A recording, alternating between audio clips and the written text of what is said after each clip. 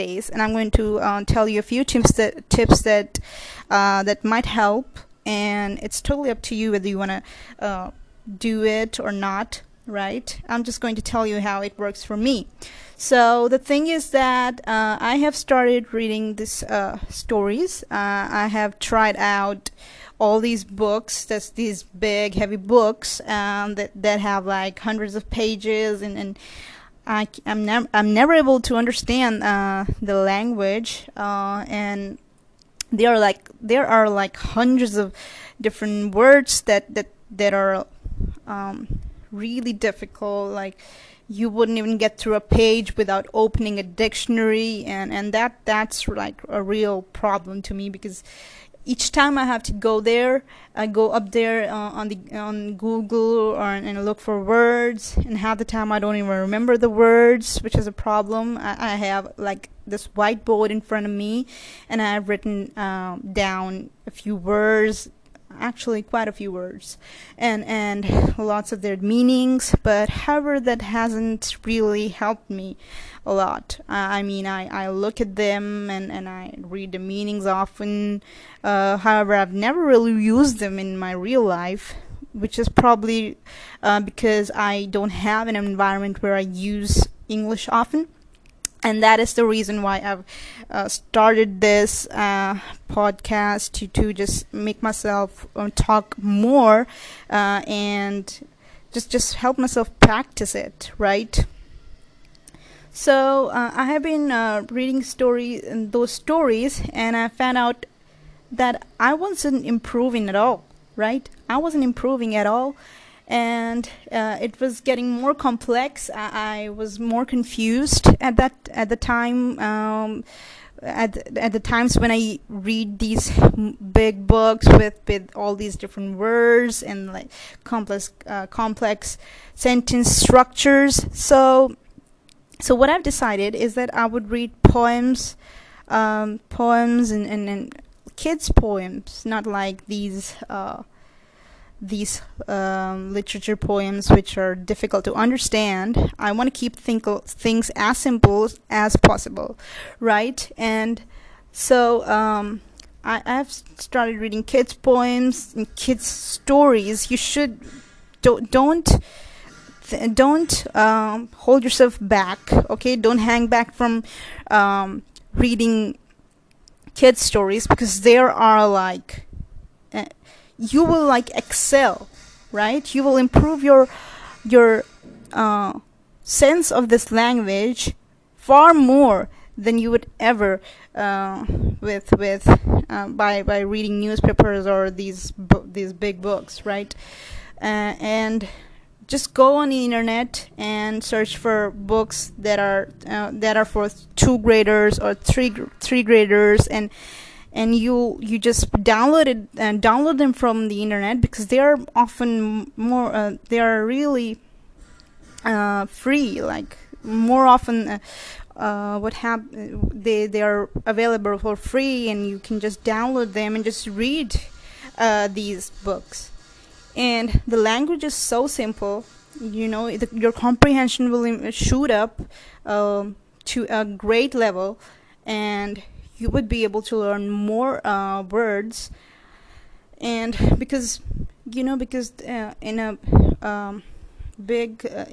a page there are only 2 or 3 different difficult words, and you would really understand those words, right? And you wouldn't have to like understand. You wouldn't have to look up to a whole lot of words. A list of words to remember. You'll have to just remember meanings of a few words, and these words are so interesting that you would understand by yourself. I mean, you have the time. You don't even have to like review them, because these words are really interesting ones. And what I've read on the internet once was that after an age, even the native speakers stop learning new words, which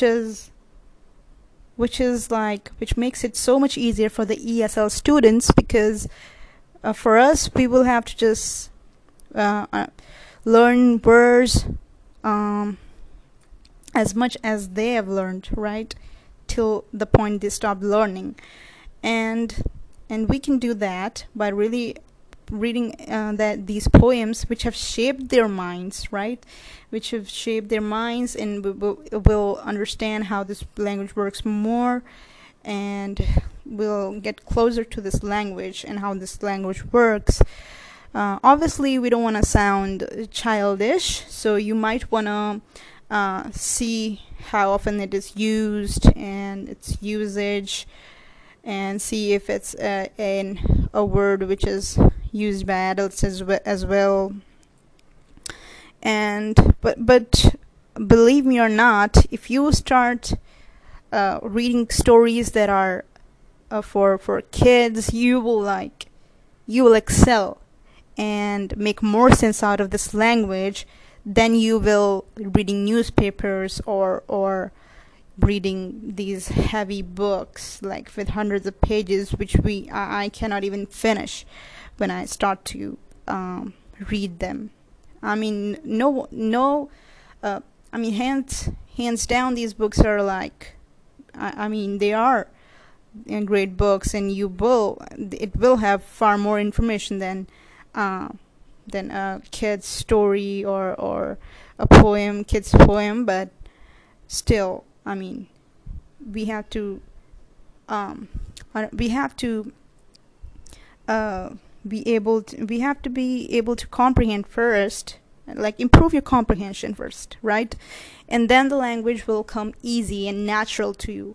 So I would really recommend everybody to read kids stories. And I also watch a lot of YouTube videos, which has also helped, because it's like interacting, right? When you're watching a video, it's far more interesting because there is actually a person talking to you, right? Speaking to you. So that is like more fun. And there are many great channels like Papa Teach Me and Real English with Real Teachers and Interactive English. These are like a few of the channels that I watch on YouTube, and that these channels have helped me a lot along the way of my ESL journey. And go check these channels out, and hope you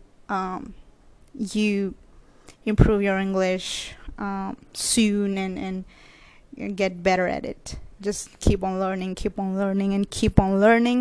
and good luck to everybody.